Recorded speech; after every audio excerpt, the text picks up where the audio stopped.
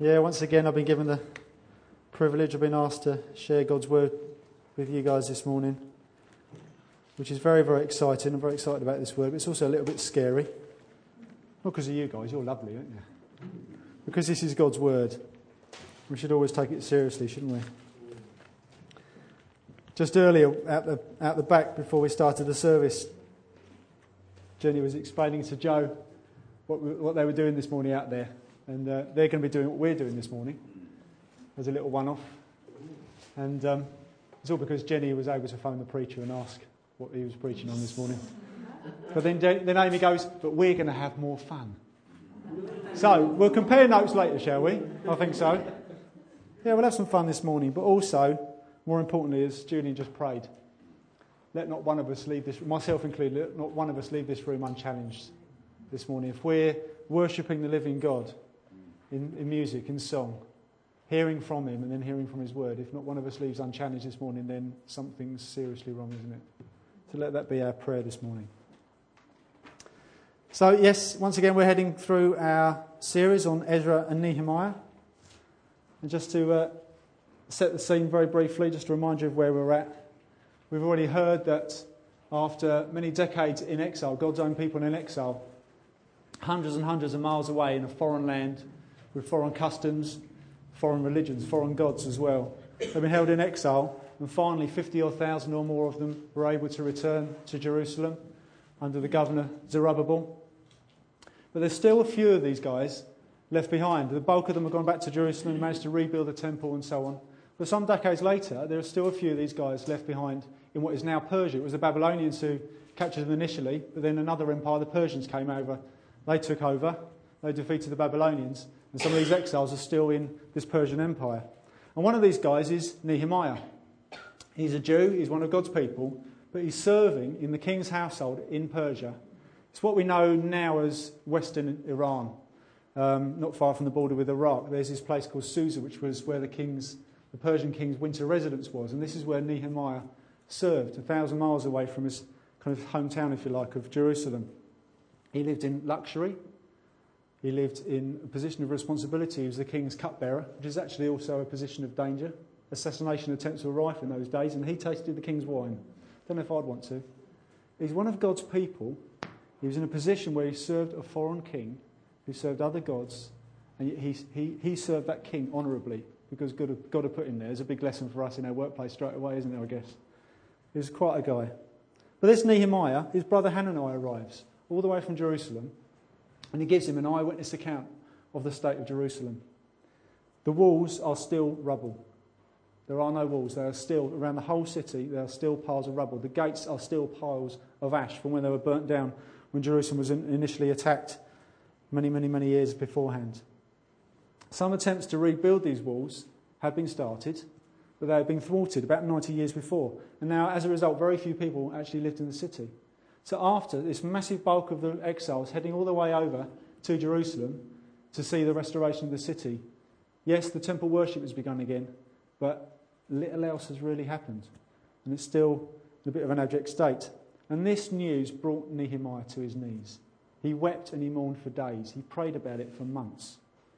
He implored God to see the problem resolved and to be used to see that problem resolved as well. He was quite a guy. But one question this morning, what made Nehemiah feel any different to anybody else? Why did he feel he should be part of the answer? It's quite a thing to desire, isn't it? But what made him so special? What is it about this guy? Why did Nehemiah have such a heart to see the walls rebuilt around Jerusalem? Why did it crush him so much when he heard this news? It certainly wasn't some desire to see his forefathers' hometown win the prettiest village award, or to make it look nice and boost the tourism industry, get the economy going again. It wasn't about that. Of course it wasn't. It wasn't about beautifying the city, simply. I'm sure that was part of it. He wants to see his hometown looking nice, doesn't he? But that wasn't what was at the core of his heart. It was about a genuine heart to see the identity of God's people protected and secured. As Don's already explained to us, the word and the worship were being re-established in the city. Worship is our lifestyle. It's not just about singing songs like we did this morning. Our worship is our lifestyle. Our worship should be 24/7, worshipping a holy God. And that's where we find our identity in Christ, in how we live our lives to him and how we apply the word as we read the word and apply it to our lives, that is then exemplified in our lifestyle. The word and the worship, our identity. And the walls protect this. And there is obviously a spiritual analogy to this that we'll be looking at this morning. The walls protect the worship and they protect the word. Although the temple had been rebuilt 70 years previously, Nehemiah wept, for it still wasn't protected. We can't just establish worship as much as you can. Try and work out how best to do it, etc., and how to live our lives, and not be jealous for its integrity at the same time. It needs protecting at all times. There must be this jealousy. We'll take a closer look at that shortly. So if you turn with me to Nehemiah chapter 4. Have the slide up, please, Alex. Cheers, buddy. Nehemiah chapter 4. And I'll put verses 1 to 11. I've no idea why, because it's verses 1 to 14. So ignore what's up there. Verses 1 to 14 of Nehemiah 4. Okay. Verse 1. Now when Sanballat heard that we were building the wall, he was angry and greatly enraged, and he jeered at the Jews. And he said in the presence of his brothers and of the army of Samaria, "What are these feeble Jews doing? Will they restore it for themselves? Will they sacrifice? Will they finish up in a day? Will they revive the stones out of the heaps of rubbish and burned ones at that?" Tobiah the Ammonite was beside him, and he said, "Yes, what they're building, if a fox goes up in it, it'll break down their stone wall." He wasn't so good at taunts, was Tobiah. I think you should have left it to Sanballat.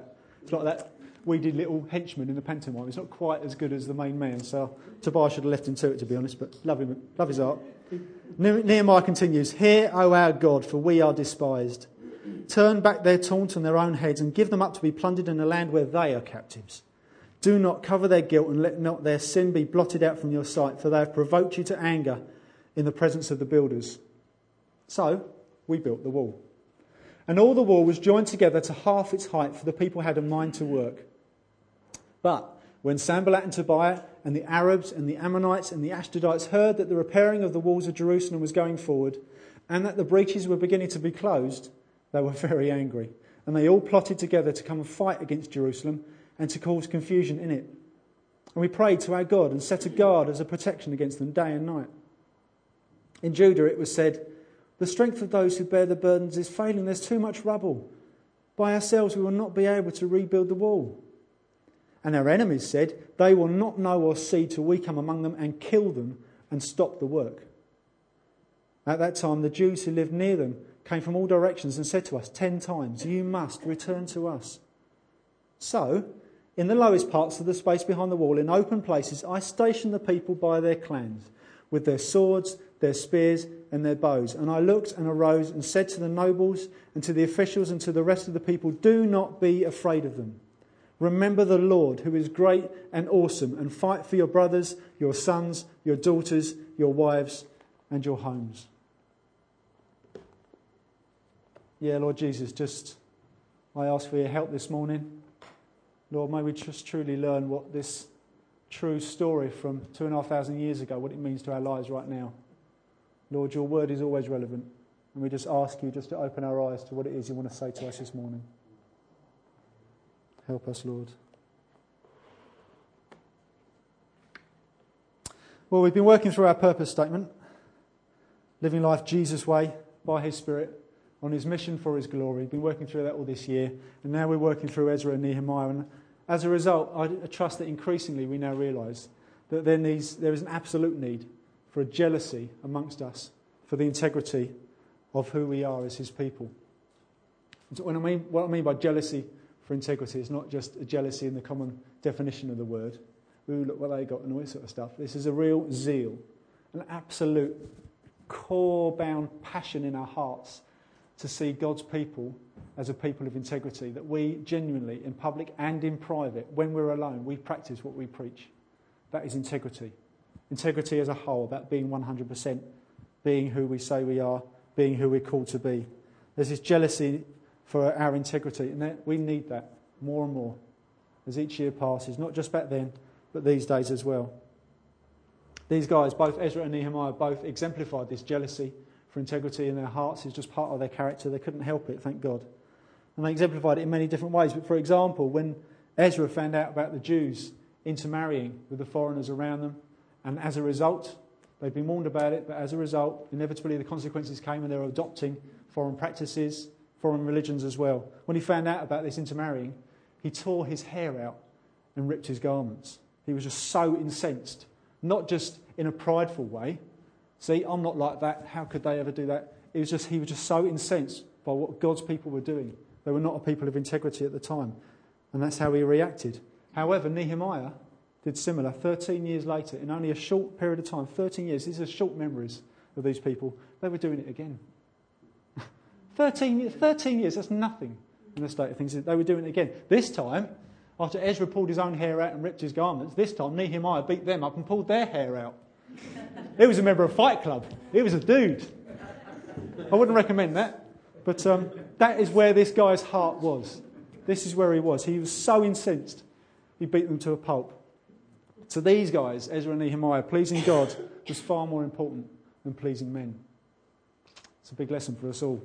Quite often we can worry about what other people think of us and dilute how we live, can't we? This required jealousy also, however, needs to be long-term. It cannot be incidental. When certain occasions arise, we have a jealousy for integrity, we do something about it, and then plod along again. This needs to be long-term. This is only 13 years later, they're doing exactly the self-same thing. I must be honest with you guys, I do too have a genuine heart. I do have this heart, I must say, to see our identity as God's people being protected like this. It's not about me bigging myself up to be as wonderful as Nehemiah. I'm not. The bloke's a dude and I'm nothing like him. But I must admit, I get a fire in my belly. I just really feel the Spirit just stirring within me. I can see heads nodding already. Stirring within me when I see cracks in our defences. Yeah, I know I'm not alone in this. We need to have this jealousy. It's God-given, I know it is. But we need to act on it. And we need to maintain it at all time. And not just cracks here at Beacon. I'm not just talking about Beacon. Yes, there are cracks here at times. And we need to do something about it. And we need to be zealous for it. But in the local church in general, and when I see cracks in my own walls as well. I'm talking personally as well. When I see cracks in my own walls, sometimes I'm just so ashamed. And it's just, I need to do something about it. Need to do something about it. We need this fierce yearning, don't we? I know I'm not alone. I've already seen heads nodding, and in talking to you guys, I know I'm not the only one. But the key, however, is this, that not only do we need to be builders, we need to be fighters as well. Not picking fights, not looking for trouble. That's not what God's people are called to do. But we need to be willing to make a stand as we build. Hallelujah. Charles Haddon Spurgeon, the great preacher from century before last, I'll be joining the queue in heaven to have a chat with him. He's another dude. But when he had his monthly magazine going, based on this actual passage, he called his monthly magazine The Sword and the Trowel. Because he knew as God's people we need to have a sword in one hand and a trowel in the other, building and ready to defend what we're doing at all times for God's glory. So let's look back through this story. Let's put ourselves in the picture. And let's seek the lessons to be learnt, shall we? Just in the previous chapter, in chapter 3, if you read through it, sometimes people skip it because it's just a list of names and bits of wall. But what it's doing is well worth reading through. In fact, if you haven't already, read all the way through Ezra and Nehemiah to get the overall picture. There's only 23 chapters altogether. Read it and get the big picture of what's going on. But in chapter 3, Nehemiah lists the names of all the people who built the wall, who contributed, or the names of the families who contributed to building the wall, and explaining where they lived, and therefore which section of the wall near where they lived was the bit they built, and so on. He details it all. These guys are heroes, not because there's anything special about them. They're not all Nehemiahs necessarily. These are regular folks who got on with the job and got on with rebuilding the walls of Jerusalem. They're regular folks who, in my mind, as a result, are heroes. And now the walls are being built. At the beginning of chapter 4, the building actually commences. The construction work starts, not just for protection from physical threat. Note this, let me just make this point. These walls were not just for physical protection. That's the obvious state. There's guys surrounding them as a result. In a minute, you get all these armies surrounding them as well. But it's also about protecting spiritual integrity. That was what was in mind at the time as well. In keeping the Sabbath holy, later on in the book of Nehemiah, Nehemiah shuts the gates to keep the Sabbath holy. There were traders camping around outside the walls at the time, ready to come in. And he said, you are not coming in on the Sabbath. We are not having it. It's similar to Jesus driving the traders out of the temple when he came along. It's the same thing. These walls were there for spiritual integrity. as well as physical. And we need to have the ability to shut our gates at times. That's why we build our walls. There's no point shutting the gates and there's big holes in the wall either side. What's the point in that? We need to have our walls in place in order to be able to shut the gates. By shutting the gates, I mean, as John mentioned last week, I believe, about having sound doctrine from the pulpit, which puts the onus on me in what I'm saying now, I guess, as well, doesn't it? But we need to make sure there is sound doctrine, and sound doctrine only, preached from here at the front, preached in cell, preached during the week amongst us as well. Our elders are here to guard the flock. They're here to look after us, not just in services, but outside as well. They need to know what's going on and know when they need to act. This is a case of shutting our gates. Shutting our gates is also, personally, shutting ourselves away for prayer, for quiet time. The busyness of life takes over. We need to be able to shut our gates away for a while and spend time with God. Shutting gates is also understanding temptation. We need to know when and how we get tempted. I'll look at that a little bit more shortly. But we need to know when and how we are more likely to get tempted so we can shut our gates and avoid being in that position in the first place. We need to have our walls in place so we can shut our gates. And the walls we build here at Beacon will be tested. They already have been, they already are, and they will be tested. If our walls aren't in place and maintained, we can't shut those gates in the first place. We've got some work to do, haven't we? But it's all very well, but what are our walls? It's always the tricky part, isn't it? Our walls aren't necessarily any one particular thing. Our walls are comprised of a number of things here at Beacon. And for example, the list is quite extensive, to be honest, but just for a few examples, some of the obvious ones is that it's our community, it's our cell life. As we work together in our cell groups, one of the main values of cell, the 7 values of cell, is community. It's not just about meeting together and unpacking the word, which is a wonderful thing, but it's also about building community and doing it together. These are our walls. As we get closer and stronger together as God's people, as his family, we are building our walls. We are securing our identity. We're securing our community. And out of that, you build relationships. You build accountability. Iron sharpens iron, doesn't it? And as we spend more time together and as we gradually get to know each other more, we know when that person, they're not saying anything, but I know something's wrong. And I'm going to pray for them. And God willing, there'll be an opportunity for them to open up about how they're doing and what's going on, and we can work on this together. It's not about us being a bunch of individuals. It's also in service as well. Jesus said, love one another. By this, people will know you're my disciples. How we relate to each other in that community, and as we serve one another, as we minister to one another, is also part of our walls. Serving generally in church as well, not just ministering to each other, but welcome team and coffee and chaos, teas and coffees, kids work, etc. and so on. Alpha course, and there's so many. As we serve each other, people will know that we are his, and it's also part of building our walls. It's about knitting us closer together, isn't it? If you're not serving, find ways to serve. Please do. Thank you to those that do.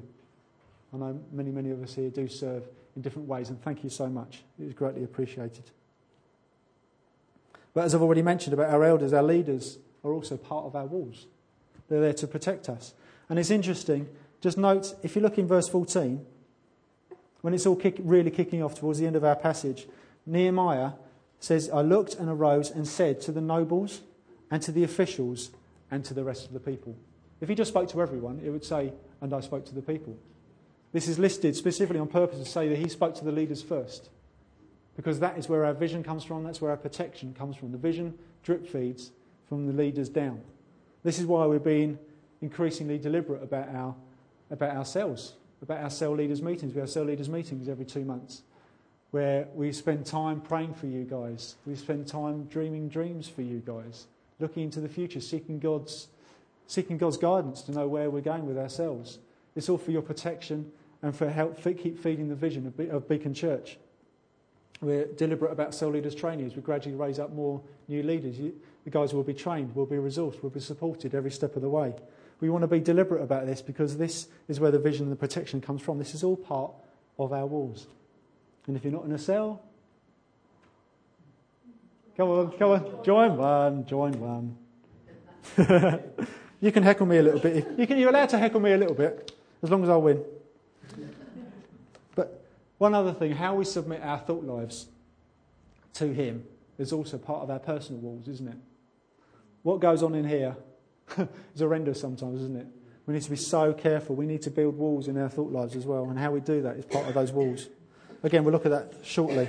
But if we are saved into a body, which we are, we're not saved into a massive individuals, we are saved into a genuine body, saved into a family, then our sin and our spiritual condition will affect everybody else as well. Where you are, I know I said this last time when I preached, where we are spiritually affects everybody else as well. How we lead our home lives, our family life, our work life, our playtime, all these things need walls of integrity. It's about private as well as public. Routines, habits, attitudes, having the right heart in the first place will affect how we lead these things. These things are just examples of our walls and their maintenance that's needed to protect our worship and the word, the community and our identity. But if we are building our walls, if this is us back in verse 1, what happens straight away? Opposition. Didn't take long, did it? Did not take long at all. First, let's just look at verse 1 through to 3. Let's read these different types of opposition, shall we? Verse 1. Now when Sanballat heard that we were building the wall, he was angry and greatly enraged, and he jeered at the Jews. He's just taking the mickey, isn't he? And he said in the presence of his brothers and of the army of Samaria, what are these feeble Jews doing? Will they restore it for themselves? Will they sacrifice? Will they finish up in a day? Will they revive the stones out of the heaps of rubbish and burned ones at that? And here comes little Tobiah. Yeah, what they're building, if a fox goes up on it, it'll break down their stone wall. These are taunts. They're getting taunts. Then, verses 7, 8 and 11. Opposition changes. It goes up a gear. Here we go. But when Sanballat and Tobiah, the Arabs, the Ammonites and the Ashdodites heard that the repairing of the walls of Jerusalem was going forward, despite their taunts, and that the breaches were beginning to be closed, they were very angry. And they all plotted together to come and fight against Jerusalem and to cause confusion in it. They're coming to fight. Then verse 11, here we go. And our enemies said, they will not know or see till we come among them and kill them and stop the work. They weren't just determined to stop them building the walls, they were determined to kill them. Jerusalem, why was this a pride thing? Why were they that bothered about this little city rebuilding their walls? Jerusalem itself was an actual threat. It was slap bang in the middle of the big east to west trade route from Persia to Egypt and back again. And as that city got more and more established, they'll be sniping a lot of that economy that was be going along that trade route, and all these guys would be missing out. That's what they were worried about. And that's why Jerusalem was a threat. And in similar ways, the church is a threat to the world. The church is a threat in the spiritual realm, possibly sometimes physically as well. We are a threat to how people live their lives, to the gods that they serve, and to the devil, of course. We are a threat. We need to remember that. We need to be vigilant. We will face opposition as we build our walls. It's inevitable, it's biblical, and we need to be aware of it. It's unavoidable. Hence, as well as maintenance, the key is about vigilance as well, my second point. We need to remain constantly vigilant for our families, for our marriages, our church life, our personal integrity, how we work in our workplace and so on. Opposition comes from all areas. It comes from inside the church, unfortunately. We'll look at that in a sec. And it comes from outside the church, which is the obvious one. The gospel is offensive. To those of us who are saved, to those of us who are being wooed by the Spirit, those that aren't saved yet, the gospel is sweet music, isn't it? Absolute sweet. It's just this release. Thank God. But to others, it is completely, it's just distasteful. What do you mean? What do you mean I'm dirty? What do you mean I'm a sinner? What do you mean I'm not going to heaven to see my granddad? Or Princess Diana and Dodie, or whatever people believe. And they do. Oh, they're happy together now. No, the reality is, by nature, we are totally depraved, which means every aspect of our person is affected by and corrupted by sin. And people are offended by that thought because they big themselves up in their head. One of my mates, he's an atheist, and he's an evangelical atheist. And you say that kind of thing to him, and he is hugely offended. In a massive, massive way. You should see him on the stuff he puts on Facebook and on Twitter. He's preaching the gospel of atheism. So I preach it back. I'll preach it my way, God's way, back to him. But people are hugely offended by the gospel. Outside the church come attacks. As these guys outside Jerusalem come attacks. The Jews were literally surrounded, north, east, south and west. To the north they had Sanballat and his guys. To the east they had Tobiah and his guys. To the south they had the Arabs. To the west they had the Ashdodites. Completely, they were surrounded. We are surrounded too. Wherever we go in this culture, in this day and age, we are surrounded. We can have, just looking at taunts, thank God actually, we need to be grateful. In this country we get more of the taunts than the death threats, don't we? But we still get opposition. We get taunts. We get accusations of being fundamentalists or of being dogmatic. People like to think that you can have any belief as long as you believe it. And when they hear us saying that's not actually the case, I mean, God love you, but I'm right and you're wrong. How'd you put that? People don't like it. They call us dogmatic, which in some ways we are. But people accuse us and taunt us as such. They jeer at us as such. They laugh at us when we talk about creation versus evolution. Evolution's quite obvious, isn't it? It's proven by science. No, it's not. I'll go into that another time. We haven't got time for that this morning. But people laugh at us because we're not evolutionists and they think it's hilarious. Abortion. It's my body. Baby can't feel pain. Pro-life. What's wrong with that? You Christians think you know it all. Say no more. But sexuality is another one. I want to live my life my way. I want to have my cake and eat it and sleep with who I will. Male, female or in between. That's how people feel, isn't it? It's horrible, and that's how people feel, and they just don't get where we're coming from, and they laugh at us because we won't accept it. We can accept them as people, but we cannot accept that kind of lifestyle. Certainly amongst the church, we need to be very careful about where we stand. And they accuse us of being dogmatic as a result. These are the kind of taunts and jeers that we get around us. Thank God we don't get death threats in this country, but I won't say it won't happen. We just need to be sure, don't we? However, also we do get threats and jeering from inside the church as well. Let's look at verse 10 and verse 12. In Judah it was said, "The strength of those who bear the burdens is failing. There is too much rubble. By ourselves we will not be able to rebuild the wall." And verse 12, "At that time the Jews who lived near them came from all directions and said to us 10 times, 'You must return to us.'" There's cynicism and unbelief straight away amongst God's own people. Amongst God's own people. Don't be one of those people. If you have concerns, us leaders, we don't always get it right, do we? If you have concerns, talk to us. But don't be a person of cynicism or unbelief, please. That's totally different. Apathy is another thing. Come and return to us. Come and hide. Don't worry about it. Don't stick your head above the parapet. Don't build those walls. It'll be all right. These people will go away if we stop doing it. If you don't want opposition, then don't do anything. That's up to you. But if you really want to be working for God, be building the kingdom for Him, with Him, by Him, then we need to stick our heads above the parapets and we need to expect there will be opposition. These guys here, these were people who didn't grasp the vision or trust God or trust their leaders. And we need to do all of that, don't we?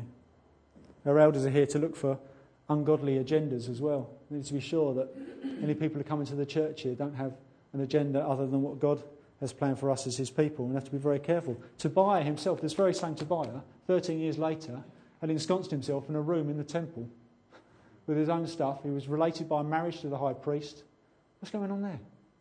Straight in, the spiritual hub of God's people. He's in there, 13 years later. We have to be so careful. We have to be vigilant for these things.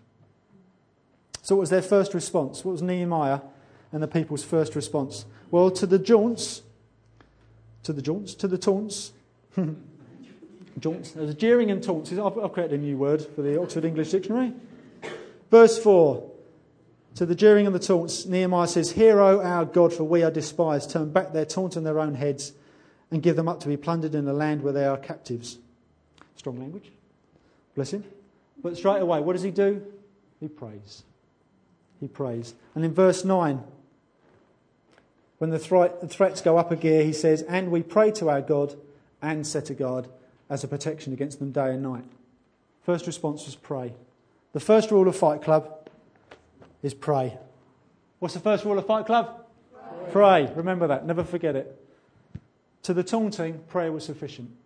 You don't need to step up and throw back words about how clever the gospel is and try and explain yourself necessarily. Just pray and get on with it. Let them make themselves look stupid, like little Tobiah. But when it comes to serious threats, then of course we need to act. Of course we do. We need to do practical things, but we must never forget that we need to pray first. The first rule of Fight Club is pray. Pray first. And there's no coincidence that John spoke on Nehemiah chapter 1 on prayer last week. Right at the beginning of the book. Prayer, prayer, prayer, straight away. It's first response. God is 100% committed to his people. Remember the Abrahamic promise that Jim Ransom told us about? Through that, I will establish a people through you that will bless all the world. Through that, the Messiah will come.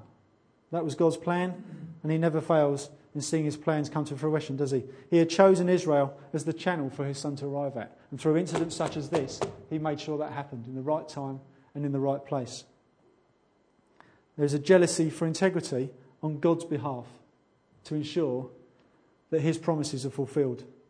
And again, like here, about his son Messiah arriving through the right bloodline, including Zerubbabel, the guy who turned up with the big bulk of exiles to start with.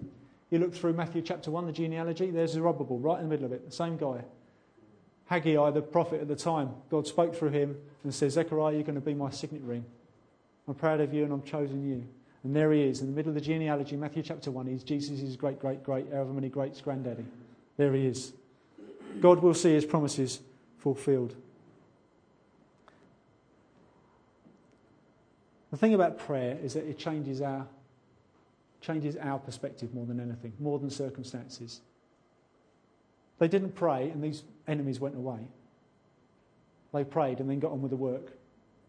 And God saw it fulfilled. Prayer gives us confidence to realise who is on our side. What was the biggest message of the worship time this morning? That the Lord reigns. That he's on our side. He's in charge of everything. That's what this is all about. That's what prayer does for us. Amy's had a bit of a blip at school over the past couple of weeks. Some of you might know about this. I don't need to worry about details, but love her heart. She's really struggled with going to school in the morning for various reasons. And the biggest thing Jenny and I have had to try and get across to her, through praying with her, through talking to her, is just to help her understand that there are those who are bigger and stronger fighting for her and dealing with the situation. That is where she'll get her confidence. Her confidence will not come from, right, when you're there, at that moment, when this happens, you've got to do this and you've got to do it. Just to know, Mummy and Daddy are sorting it out. Your teachers are sorting it out. We are on this for you. And that's what prayer does. Take, for example, Isaiah 43:10. There's two little nuggets of truth you can take. Isaiah 43:10, at the end of the verse says, before me no God was formed, nor shall there be any after me. It's a little atom of truth. No God was formed before me, nor shall there be any after me. And then you combine that with Psalm 119, verse 68, you are good and do good. You are good and do good. Two tiny little atoms of truth. If you're not very good at memorising scripture, you can memorise those two sentences, can't you? Those two atoms, bang them together, you've got a huge, great nuclear explosion of truth, haven't you? You've got this God, who there was no God formed before him, nor any after him. He is the God, the only true, universal God, King of kings, and he is good and he does good, from everlasting to everlasting. This is our King, hallelujah. This is what we were singing this morning. Right, now get back to your prayer list. I bet you can scratch half those little bits off your list straight away, can't you? We need to pray with that in mind. We need to remember who we come before. And that's exactly what Nehemiah does. Look at verse 14 and to 15. How does he pray? He says, I looked and arose and said to the nobles and to the officials and to the rest of the people, do not be afraid of them. Remember the Lord, who is great and awesome. Now fight for your brothers, your sons, your daughters, your wives and your homes. That's the key. It changes the perspective, doesn't it? This is about arrow prayers as well. This isn't just about lengthy prayers and getting on our knees for hours at a time. Sometimes there is a time and a place for that. We need to be doing that. Nehemiah prayed for months before he even left Susa to come to Jerusalem. But it's also about a lifestyle. Spurgeon, the preacher I mentioned just now, he always talked about he never prayed for more than a few minutes at a time. But he never went for more than a few minutes without praying. It's his lifestyle. The more we talk with God, the more we walk with God. Talking is walking. And that's what it's about. I call them text prayers. It's arrow prayers. We're 21st century now, aren't we? Dear God, help, send. Just why, as you're walking, dear God, help me with this exam, help me with this interview that's coming up, everything. Keep talking to him all the time. It's not just shutting yourself away, and there is definitely a time and place for doing that, and we need to. But in between all those lengthy prayers, we still need to be talking with him. Talking is walking. What's the first rule of Fight Club? Prayer. Hallelujah. Then comes the action. Then, after praying, they set the guard. Verse 13, where the weaknesses were, Nehemiah stationed people to guard them day and night. There's that sword and the trowel that Spurgeon spoke of again. They were ready to fight while they built. We do need to be aware that while there are still weak spots in our defences, it's not just stationing a guard there, it's about rebuilding those breaches as well, isn't it? We have a responsibility to deal with those breaches, not just leave them open and hope a sword will do enough when the enemy comes. The best bet is to actually shore up those breaches in the first place, isn't it? 1 Peter 5 says, "Be sober-minded, be watchful. Your adversary, the devil, prowls around like a roaring lion, seeking someone to devour." As we grow, as we repair our cracks, as we close our breaches, God willing, opposition and attack is inevitable. We've seen it already. We need to be prepared, but we do also need to repair them. In order to repair these breaches, we need to know where they are, don't we? We need to be honest with ourselves. In terms of personal application, resisting temptation can be helped by general tips, general principles that we can put into place. We need to look for patterns of where we are most likely to be tempted and then learn how to avoid those positions, those situations. Is it a certain time of day, certain time of the week? Are you with certain people? Are you alone? Or is it when you're not with certain people? Where are you at the time? How do you feel beforehand? How does it make you feel? Look for these patterns. Is it when you get frustrated? Is it when you get angry? Is it when you're tired? When you've had a bit to drink, you shouldn't have had too much to drink in the first place, because that drops your defences. And we've got to be so careful. We've got to be vigilant, haven't we? We've got to be very careful. Rick Warren says, I love this is brilliant. Rick Warren says, "Sin always has a temporary payoff. You wouldn't do it if it didn't. If sin had the pain of a root canal, it wouldn't be a problem. If it hurt, we wouldn't go anywhere near it." It's true. There is pleasure in sin. The Bible says it's fun. But the pleasure is short-term. When you sin, you're trading short-term pleasure for long-term damage and destruction. It's not a good deal. Fix your breaches. Resist temptation. Know where you get tempted and do something about it to avoid that. Don't just wait for it to come along and then do something about it there and then. Avoid being in that position in the first place and do it for Him. Corporately, we can have breaches as well, of course, can't we? Disunity is a breach in our defences, and I know we're going to be hearing more about that over the next few sermons to come. Disunity, obviously, by nature of the word, it breaks up our community, and community is part of our walls. Cynicism and unbelief, as we've already seen. That's a corporate breach in the church, isn't it? We all need to be singing from the same songbook. We all need to be working together, serving together side by side, with sword and trowel in hand.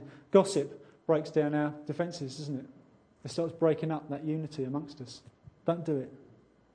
Pride is a similar thing, and apathy as well. Yes, there are times when we are genuinely physically tired and we need to take some Sabbath time out. Sometimes we can let that just become apathy. And I can't be bothered to go to the prayer meeting tonight, or watch EastEnders, or whatever's on these days. I don't know. But some people, I know sometimes it's just like, that's another meeting, and I can't be bothered. But no, we need to be working. We need to be striving in His strength to keep moving on. These are all examples of breaches. We need to know our breaches personally and corporately. We need to do something about it. As we finish, time's moving on, but as we finish, let's look at persistence. It's very easy to run for a period and then run out of steam, isn't it? Remember, it was only 13 years before they were intermarrying foreign people again, and they're Tobias sitting in the temple doing his own thing already. He and Sanballat both ended up related by marriage to the high priest. Should not happen. Should not happen, should it? You can't just build a car, fill it with fuel, and let it go. Fill it up with fuel now and again, and that's it. Cars need servicing. They need oil changes. They need regular tyre tread checks and replacing the tyres when you need to be. There is a maintenance that is long-term, as well as just building it in the first place. We need to remember that we're in this for the long haul. Therefore, we need to be very aware of apathy and tiredness, like I just mentioned, as well as overt attacks as well. When we're tired, our defences are down. We need to be vigilant at all times, not just at certain moments. The people of Judah, they began to think the job was too much themselves. The builder's strength is failing. There's too much rubble. We can't do it by ourselves. But they were losing sight of what resources they had, and they were losing sight, more importantly, of who was on their side. It wasn't just about Nehemiah or Ezra. This is about the God that Ezra and Nehemiah served. He was on their side. When you lose sight of who is on our side in the first place, like with Amy, helping her understand and get her confidence from knowing who is fighting for her. When we lose sight of who, read the book of Revelation. Have a look at what happens at the end. Guess who wins? Have a look at Revelation 19. There is our King Jesus riding on a white horse, eyes of fire, a crown on his head. He's got a sword in one hand and a rod of iron in the other, one to judge and one to rule. He's got a tattoo on his leg that says King of Kings and Lord of Lords. That's our Jesus. He wins. Don't forget that. He already has, to be honest, 2,000 years ago. Don't forget that. All it took was a man of vision like Nehemiah to show them that not only was there a preferable future, but also that they could do it. And then as you read through the rest of chapter 4, you see the details of what happened when they were stationing themselves there and getting ready to defend the walls as they built them. Despite this overt opposition, despite these death threats, and with a reduced workforce, they did it in shifts.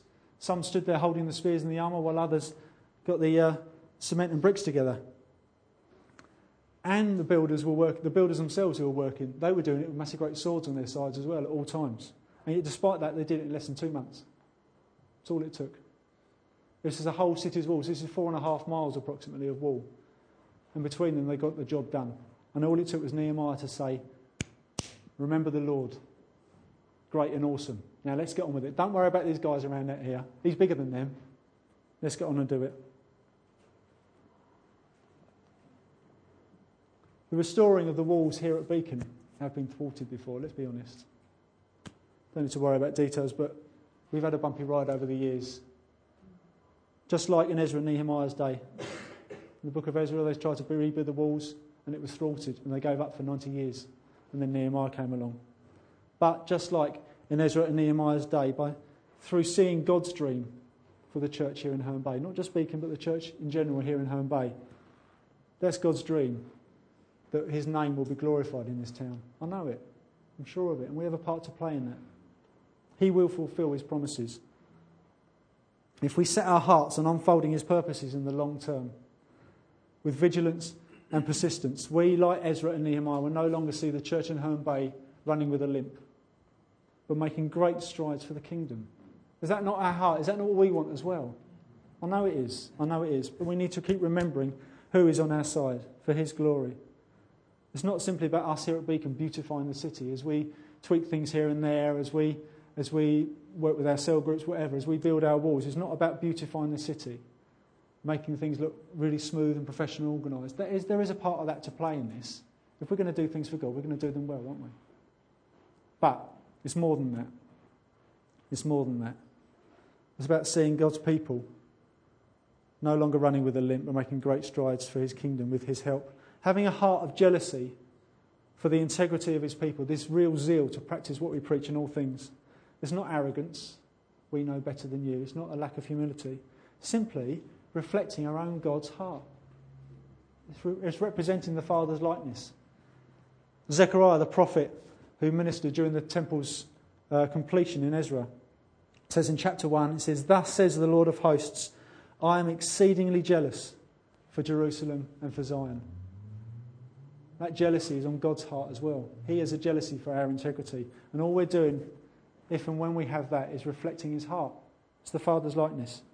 If we don't have that heart, if at any point you feel you don't have that heart, then maybe there's some serious talking with God to do. But I trust that all of us, if not now but over time, will learn that jealousy for integrity of his people, of each of us, in our personal lives as well. And as we reflect our God's heart, may it be reflected in how we build the walls here at Beacon and in Herne Bay, with sword and with trowel in hand. Yeah? What's the first rule of Fight Club? Let's pray. Jesus, we just want to remember what it's all about. Lord, we don't want to see Beacon grow stronger and grow in numbers and make an impact in this community for your glory.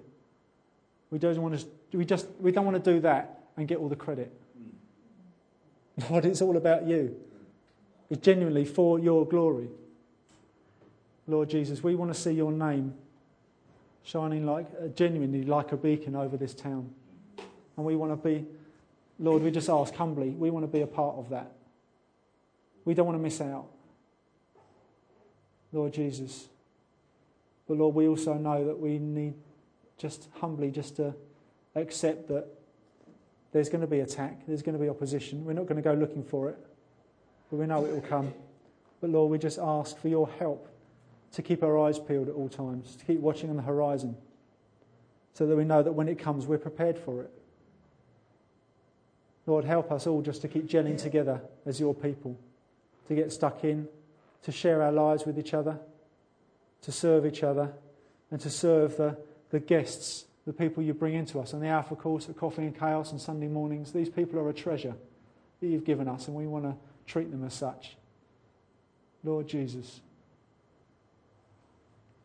as we build the walls here at Beacon, just remind us who we're doing it for, who we're doing it with.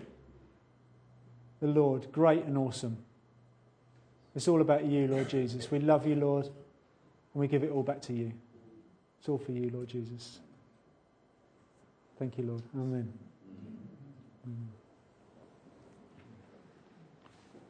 Cheers, guys. If you've got any questions, you want any prayer, come find one of us. Feel free to. Cell questions will go out sometime later on today. I'll email some cell questions out and some notes and stuff. Teas and coffees.